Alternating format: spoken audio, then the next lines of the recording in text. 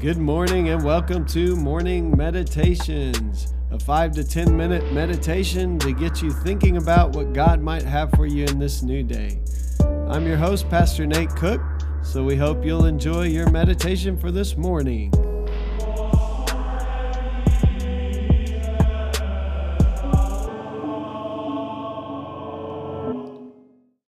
Hey, this is Pastor Nate, and this is your morning meditation. It is Thursday, February the 10th, 2022.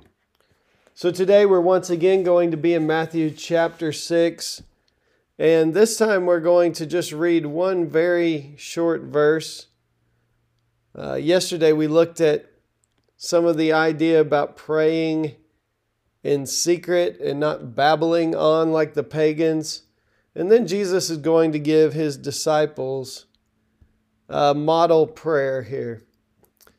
And he says this, "Pray then in this way, Our Father in heaven, hallowed be your name."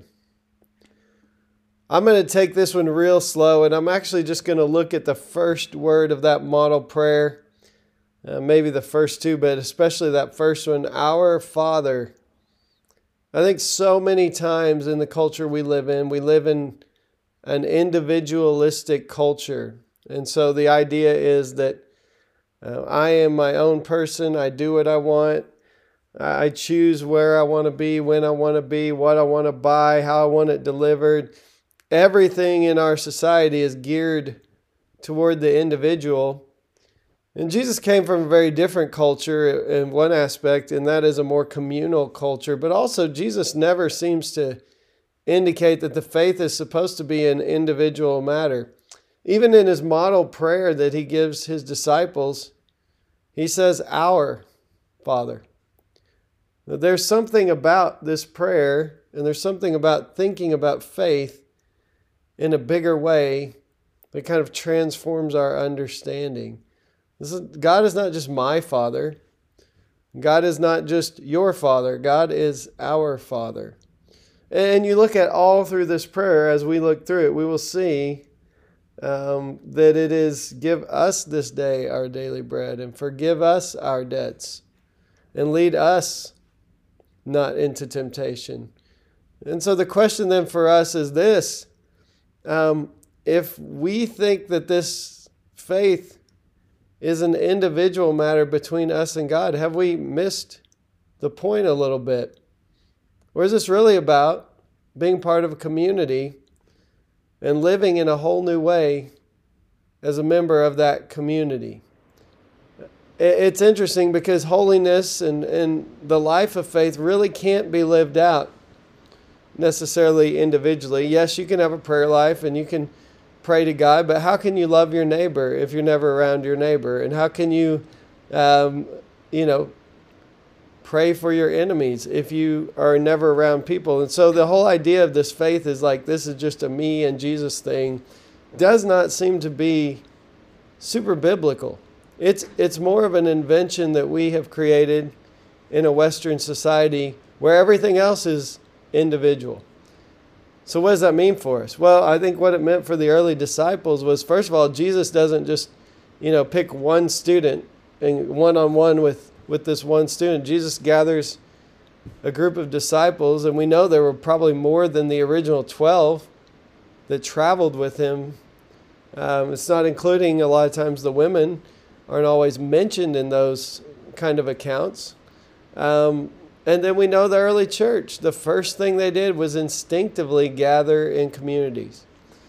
And so I think what that tells us is that we need a community of faith. We need a community to be a part of. We need a place where we can say, Our Father.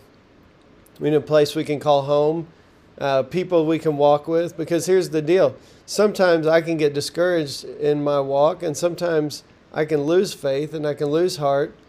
And I need those people around me to lift me up. And Jesus seems to always push his disciples towards this idea of community. In fact, he says, that it is their love for one another that will show they're his disciples. And so living in that community and learning to get through the differences and the challenges That's all part of what it means to be a follower of Jesus. In the early church, there were many disagreements, and one big one about how Jews and Gentiles should act towards one another, and if Gentiles should be asked to follow Jewish customs, and there wasn't always agreement, some pretty heated debates. But the whole idea was that they would work through it together. They would live together as God's people. They would be the church of Jesus Christ together. And so I think that's still the challenge for us today. Obviously, these last couple of years have made that very difficult. It's been difficult to get together with people. We've been told to be distant from people. I think we're getting to the point where we're seeing more and more. We're getting closer to, I think, a point where we will be able to feel better about being around people continually. I know we've had sudden spikes here and there, but the strains seem to be less deadly lately. And we pray that that just continues and that this pandemic becomes something that we look at later and learn the lessons we've learned from it. But I will say that no matter how we do it, there definitely has to be some aspect of community in our faith. And Jesus in his model prayer just starts us out on that. And he says, pray this way, Our Father. So today, I would challenge you, if you don't have a community of faith, to find one. If you're in the Oklahoma City area, obviously, Midwest City Community could be that place for you. But even if it's not, I pray that you would have a place that's called your community of faith, where you can walk with other people and you can say, Our Father. This is not just about me and Jesus. This is about us learning to live in the way of Christ. And I'm going to need your help. And maybe someday you'll need mine as well. Hey, that's just a thought for this morning. And I hope you have a great day. Well, thanks again for joining us for this morning meditation. Hey, do us a favor. Rate us on iTunes or even leave some feedback about our podcast so that other listeners can know how much you enjoy your morning meditations. Hey, have a great day.